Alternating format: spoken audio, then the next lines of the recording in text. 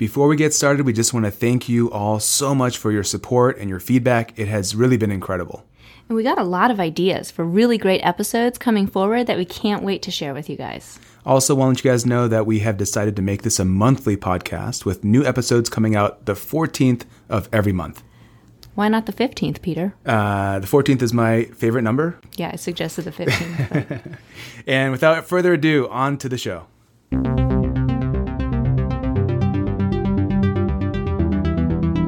Welcome to the next episode of Bowel Sounds. I'm Jennifer Lee, a pediatric gastroenterologist at Nationwide Children's Hospital. I'm Jason Silverman from Stollery Children's Hospital. Today we're going to be talking to Dr. Karen Murray. You may know her as the president of NASPGHAN currently. Chairman of pediatrics at the Cleveland Clinic. Some of us know her as the undefeated champion of colon versus semicolon soccer games.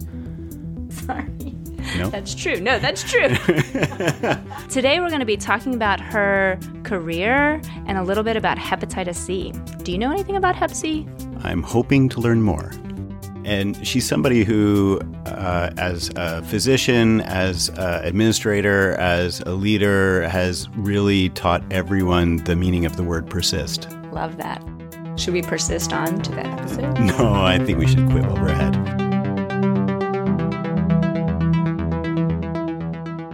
Dr. Murray, a lot of our listeners will know you as the current president of NASPGHAN. We don't often get opportunities to talk to, a president. So maybe you can... Madam President. Madam President. One of the things that I wanted to ask about, because I've been hearing sort of rumors of this undefeated record of the colons versus semicolons in soccer. Can you maybe comment a little bit of that to start? Sure. So our youngest viewers may not know that there was this fun competition between the colons and the semicolons over years. So this was actually I believe the brainchild of Carlo De Lorenzo, who you have heard on a prior podcast. And as a avid soccer player, he had arranged a fun pickup soccer game at our annual meeting. And this went on for many years. The colons were the faculty, and the semicolons were the fellows. And year after year, we would play, and it was really great fun. I believe I played in every game that existed. I might add, I was one of very few women playing on the colons team. There were a number of spectators, and they were avid spectators as well, and we had great fun. Now, there was one problem with it. Well, actually, there were a few problems with this. The reason it finally ended, it was becoming increasingly more difficult to find a soccer field in the various cities where we had our annual meeting. The other problem that was definitely existing is there was a group of faculty who were pretty much the every year colons. And strangely, these faculty would get older every year. Yet the fellows did not get older. And this increasingly became problematic. So we would bring bottles and bottles of Advil and splints of various sorts and lots of bags of ice, and we would triumph nonetheless and limp off the field. That rumor of the undefeated record? It may be true. I don't know. I know we won quite a few of them. Okay. Yeah. It was actually fun. I mean, the whole purpose is to have fun, get to know each other in a way that was just a fun competition and shows that we're all the same human being. Yeah, that's true. And it was great to hear some about NASPGHAN before. Can we hear a little bit about your career and how you got where you are? I'm young into my career now, and if I would love to hear advice about how did you become the president of NASPGHAN and a chairman at a major institution? So what advice do you have for everyone, and then also anything specific for women? So it's such an interesting question, and we can take this in many different ways. I would say that the overwhelming message as far as maybe not how I got to the positions I am, which quite frankly was a lot of luck and support from others, but was willingness to try new things, put oneself forward, as the term is now coined, lean in, and not be afraid to follow a meandering path, because opportunities come up sometimes at unpredictable times. And if we do not allow ourselves the flexibility of sometimes following those ebbs and flows, we may miss opportunities. Can you maybe tell us a little bit about one or two of those opportunities that you decided, heck, let's just go for it, and how that worked out for you? And what kind of Lucky Charms did you carry around, like rabbit's foot or four-leaf clover? No Lucky Charms, just luck.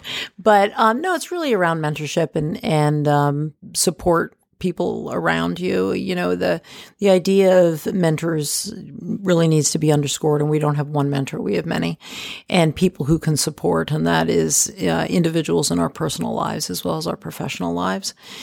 I think to your question, Jason, about recent paths, I can probably give a number of examples. The most recent one is what led to the job that I currently have, which was not a job that I sought. I did not apply to outside institutions for a chair position.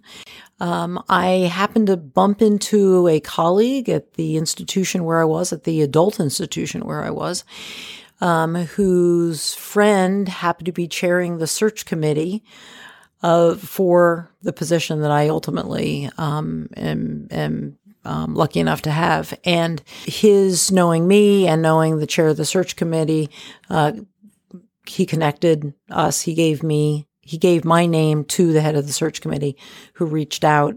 That started a dialogue, and that was completely luck. Wow, that seems pretty lucky. You just must wander around the institution hoping to bump into important people. Should we be doing that at NASP again? No. So I think we're doing that right now. So I think the other thing is, I think it's important for people to decide what are their ultimate goals. What do they want to do? That is not always an answer that is easy for folks. But if one can understand and do some self-reflection about what kind of career they want, maybe more importantly, what do they find most gratifying, most fun, most rewarding, and then what kind of job would allow them to have those qualities in their job. And then set themselves up to gain the experience or develop the contacts that are needed for those. So I'll give you an example from back when. I am really driven by mentoring others. I love to be able to have some role in someone else's successes. And in considering what roles would really facilitate that, being a division chief, I thought might be a nice position to have, where I could help people build programs. I could foster others' careers. And I find that very rewarding. So when I was faculty, building my own research career and clinical career, I also asked my own chairman, medical director, etc., what was their opinion about what I needed to do at that time to position myself for 5 or 10 years in the future. In asking that advice, two things happened. I got their advice, and I also sent a message. And the message was, I aspire to being a division chief in that case. And so as opportunities came up that were brought to their attention, and they thought that it was something that I might be interested in, they were aware of my interests and they were able to bring those to me. And so through that, I was able to be officer and president of our medical staff, on our practice plan, ultimately division chief in the institution where I was, so on. So I think it's very important for people to self-reflect about what they want to do and what jobs might allow them to do that best. And then also seek advice from others about how to do it and tell people that that's an aspiration. I think in academics and just in life in general, a lot of times we hear no. You put a grant in there, you're not funded the first time. You try to take a step out of your comfort zone, and it may not lead to success every time. What advice do you have for people who are hearing no? Persist. If that is your goal, then continue to reapply for grants or to try for whatever the position is. So if you ask any person, I suspect, in leadership or who is grant funded or has a high education position, undoubtedly throughout their careers, they did not get the position or did not get the grant or floundered in some way before success was found. And I think we really need to keep our sights on what our goals are and just persist continuously towards those goals. And do you think it's doable? I mean, the listeners may remember I have toddlers at home from the last episode. Is it possible to work full time and be at home? Is it possible? Absolutely, it's possible. I have 2 children and a spouse, and have always been full time. And I think it is important to understand that there's talk of work-life balance. I would say it's actually work-life integration, that at different points in your life and your career, what that integration or balance looks like changes over time. So when you have very young children at home, you may have to leave work early to pick them up at daycare, for instance. And then you come home and of course they're tired and hungry. And so those needs need to be met. You put them to bed. And if you're like me, I also would fall asleep with them, because I was so tired, or you could get some work done at that point. As the children age and become more independent, the needs and demands on the parents change. And so too can your attention to other things. But I do worry when I hear young people say that, oh, I can't work full time or I can't be X, Y, or Z because I want to have a family. And my own feeling would be you can do both. If you want children, you want a full-time job, you want to get married or have a spouse, there is no reason one can't do that. It's just about prioritizing and being intentional about how your schedule is set up and how you structure your days and weeks. So let's change gears a little bit and start talking about hepatitis C. In pediatrics, who should be screened for hepatitis C? Certainly, any child who is born to a mother known to have hepatitis C should be screened. Anyone who takes part or is suspected of taking part in high-risk activities, intranasal and intravascular injection of drugs, certainly someone who is suspected to have such a history. There is some concern that having tattoos and piercings might infer increased risk, but that risk is probably very low. And then there is a, fortunately, very small incarcerated pediatric population where the risk is slightly higher than the general population. But those are not so many folks. The biggest population by far are children born to hepatitis C positive mothers. And how do you recommend we do that screening? The American Academy of Pediatrics has clear guidelines about how to screen. The current recommendation is screening with an anti-hepatitis C antibody at 18 months of age. At that age, the passive immunity from mothers should have waned, and so that you would pick up any antibody positivity that is coming from the child. That said, most mothers find it very emotionally difficult to wait a whole year and a half before doing that screening. I can see that. Yeah. And so another option is to do hepatitis C RNA PCR testing at any time after 2 months of age. How do you confirm the diagnosis? And once you do, can you talk us through how you would have that discussion with the family? I'll first make a comment about just how emotionally difficult it is. So about 60% of children, maybe as high as 80% of children who have hepatitis C have acquired the infection congenitally. Mothers in particular, quite frankly, carry a lot of guilt. Mothers who are infected have lower quality of life when their children are infected, and it really impacts the functioning of the family. So they are quite worried about it. You verify the infection through a PCR. So if an antibody test was done regardless of the age, and it is positive, one really must do a hepatitis C PCR for RNA. The antibody really is sort of like a fingerprint of prior presence, but it does not necessarily mean that the virus is still present.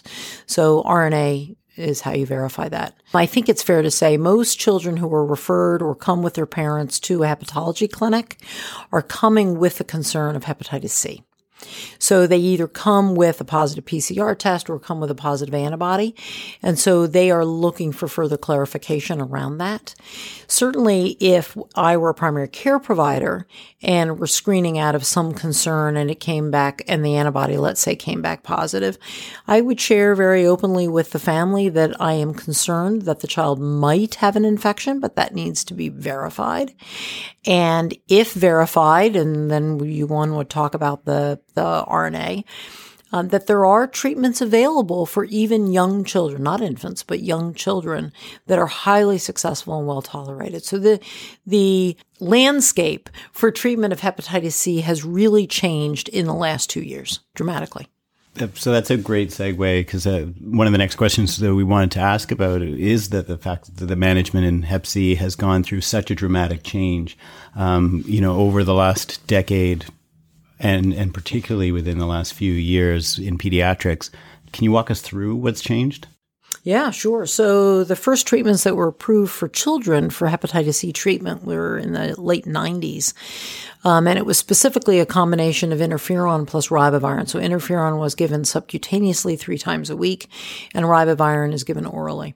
That continued to be the only therapy, and the effectiveness of that therapy, of a year of therapy, of 3 times a week subcutaneous injection with a lot of inherent side effects to the drug of interferon, resulted in a sustained virologic response somewhere in the 20 to 40% range. And sustained virologic response is defined as 12 weeks after the termination of therapy, is the individual still RNA PCR negative. And then generally it's verified at 6 months for an SVR at 6 months. Then in 2008 and 2011, a new pegylated interferon was approved. This allowed the subcutaneous injection once weekly, with still in combination with ribavirin, basically the same side effect profile, but easier injection strategy, and again for a year of therapy. And that improved the sustained virologic response to approximately 50 to 80%. And I give these ranges because there are different genotypes of hepatitis C and they are differentially responsive. Then just 2 years ago, 2017, up to the present, we have had a increasing number of oral regimen therapies approved. And so we now have 3 approved therapies. 2 of them are approved down to age 3. 1 of them is approved down to age 12. And trials are going on with that same last regimen down to age 3. Hopefully will be approved in a year future. And these are oral medications that have improved the sustained virologic response to the high 90s, 97 to 100%, with a side effect profile that is effectively similar to placebo, with only 12 weeks, and in some cases 8 weeks, of oral therapy. I mean, that's incredible. Yeah, that's such a big change. Often in pediatrics, we use medications that are not approved down to a certain age. You helped spearhead efforts to bring these effective adult medications into children. Can you talk a little bit about what that means and what you did and how other pediatric gastroenterologists can advocate for their patients? Yeah, absolutely. So it was, in that case, it was really about being part of these trials that led to FDA approval. So, I think that it is very important for us as pediatric gastroenterologists to partner with pharmaceutical companies that generate these medications, and we're part of the trials that safely study these drugs in pediatric populations, understanding the physiology, the pharmacokinetics of these drugs in these young children so that they can be safely brought to market. And if we don't participate in them, then we are left with drugs only approved for adults or other conditions. And we then are faced with using them outside of labeling, which although in pediatrics is commonly done, it does limit our understanding of how those drugs are going to be metabolized in certain age groups and in combination with other drugs. Yeah. I certainly want to use them. I mean, if it's that effective and no side effect profile, I'm not a hepatologist, but... Yeah, well, and I think honestly, your point is well taken because these medications are so well tolerated and the courses of therapy are so short that folks who are caring for children with hepatitis C can do so without the need of a hepatologist if they at least understand how to monitor the child through therapy safely. Can you talk a little bit about how that decision about when to go forward with treatment has changed now in this new era? In the interferon era, the treatments did have toxicities. And so you would take children who were, as relates to their infection with hepatitis C, they were completely asymptomatic for the most part. And now you were going to use a regimen that had some chance of clearance of the virus, but in the meantime was likely to make them sick. About 80% had flu-like symptoms at the beginning, and it had serious hematologic side effects. So we had to consider that very carefully. And families, quite frankly, were sometimes resistant. So in that era, we were commonly doing liver biopsies to assess what the impact of the hepatitis C was and carefully counseling the family as to the side effects to assure that they thought that they could embark on this and support the child through it. Now with these oral direct-acting antivirals, the need for a liver biopsy is really removed. And it's our feeling that if we have proof of PCR positivity of hepatitis C, and we understand the genotype and therefore choose the right drugs for treatment, we don't need a liver biopsy because the effectiveness is high, the impact or the negative consequences are low, and in just a few months, we will have certainty about whether they are a sustained responder. Recently, there's been some news out about the cost of these medications. Can you address that a little bit? Is it easy to get these medications approved for your patients, and what do you do to have to get them approved? The good news is that the cost of these medications are going down as time is going on. Generics are being developed, although there are none with a formulation that is appropriate for a young child. They're all in tablets. And there are other generics coming along that lowers the case. Even the parent drugs, trade drugs, are coming down in cost. That said, the latest literature that I am aware of costs puts the costs at approximately $700 to $1,000 a day for most of these medications. And if you consider that it's a 12-week therapy, we're looking at costs depending on the regimen of somewhere between $26,000 and $89,000 for the course. So it's not trivial. Insurance companies are variably willing to approve. Certainly before age group approval, there was definitely reluctance. Now that we have a pediatric indication, there is increased willingness, but still there is some resistance. And it is, depending on the insurance company, somewhat state dependent. There have been some studies that have looked at the cost effectiveness as relates to years gained, if you will, in quality of life for the individuals infected. And it is cost effective, even despite that high cost, for all degrees of hepatic involvement. Is there anything else that you think that people should know about hepatitis C? The one thing that I would say is having a high index of suspicion, because these children and most adults are completely asymptomatic. So unless we think about it and therefore screen, we will not identify everyone infected. Thank you so much for spending this time with us today and giving us all of this advice and teaching us about hepatitis C. Do you have any last comments that you want to make, advice for the fellows or the young faculty or anybody in NASPGHAN? Yeah, I would say embrace the fact that we all are members of this fabulous society. We have individuals who are very influential in pediatric medicine across multiple institutions, and this is an opportunity to get to know these individuals.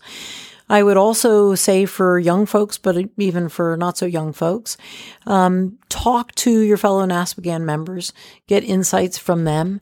Find out how they launched their careers or advance whatever initiatives they have, and see if you can get advice that is useful for achieving your own goals. And for women, in particular, but men as well, I would say if you have an aspiration, go after it. Lean in, volunteer, step up. If an opportunity comes your way, consider it. There are many reasons why not taking an opportunity may be the path of least resistance, but that may also not avail you of some really exciting new adventures. That is great advice. Absolutely. Thanks so much for joining us today. Bada bing. And drop the mic, except these are expensive. Don't drop them. Thanks, everybody, for listening to Bow Sounds yet again. If you like this episode or you want to give us feedback or ask questions, please drop us a line. We're at bowsounds@naspegan.org. And be sure to follow us on Twitter, Facebook, and Instagram. We're at Bow Sounds on Twitter and Instagram, and at Pediatric GI Podcast on Facebook. And while you're at it, don't forget to follow NASPGHAN on those platforms as well. And as always, the discussion, views, and recommendations in this podcast are the sole responsibility of the host and guest and are subject to change over time with advances in the field. Until next time. Yeah. Bye, everybody. Bye.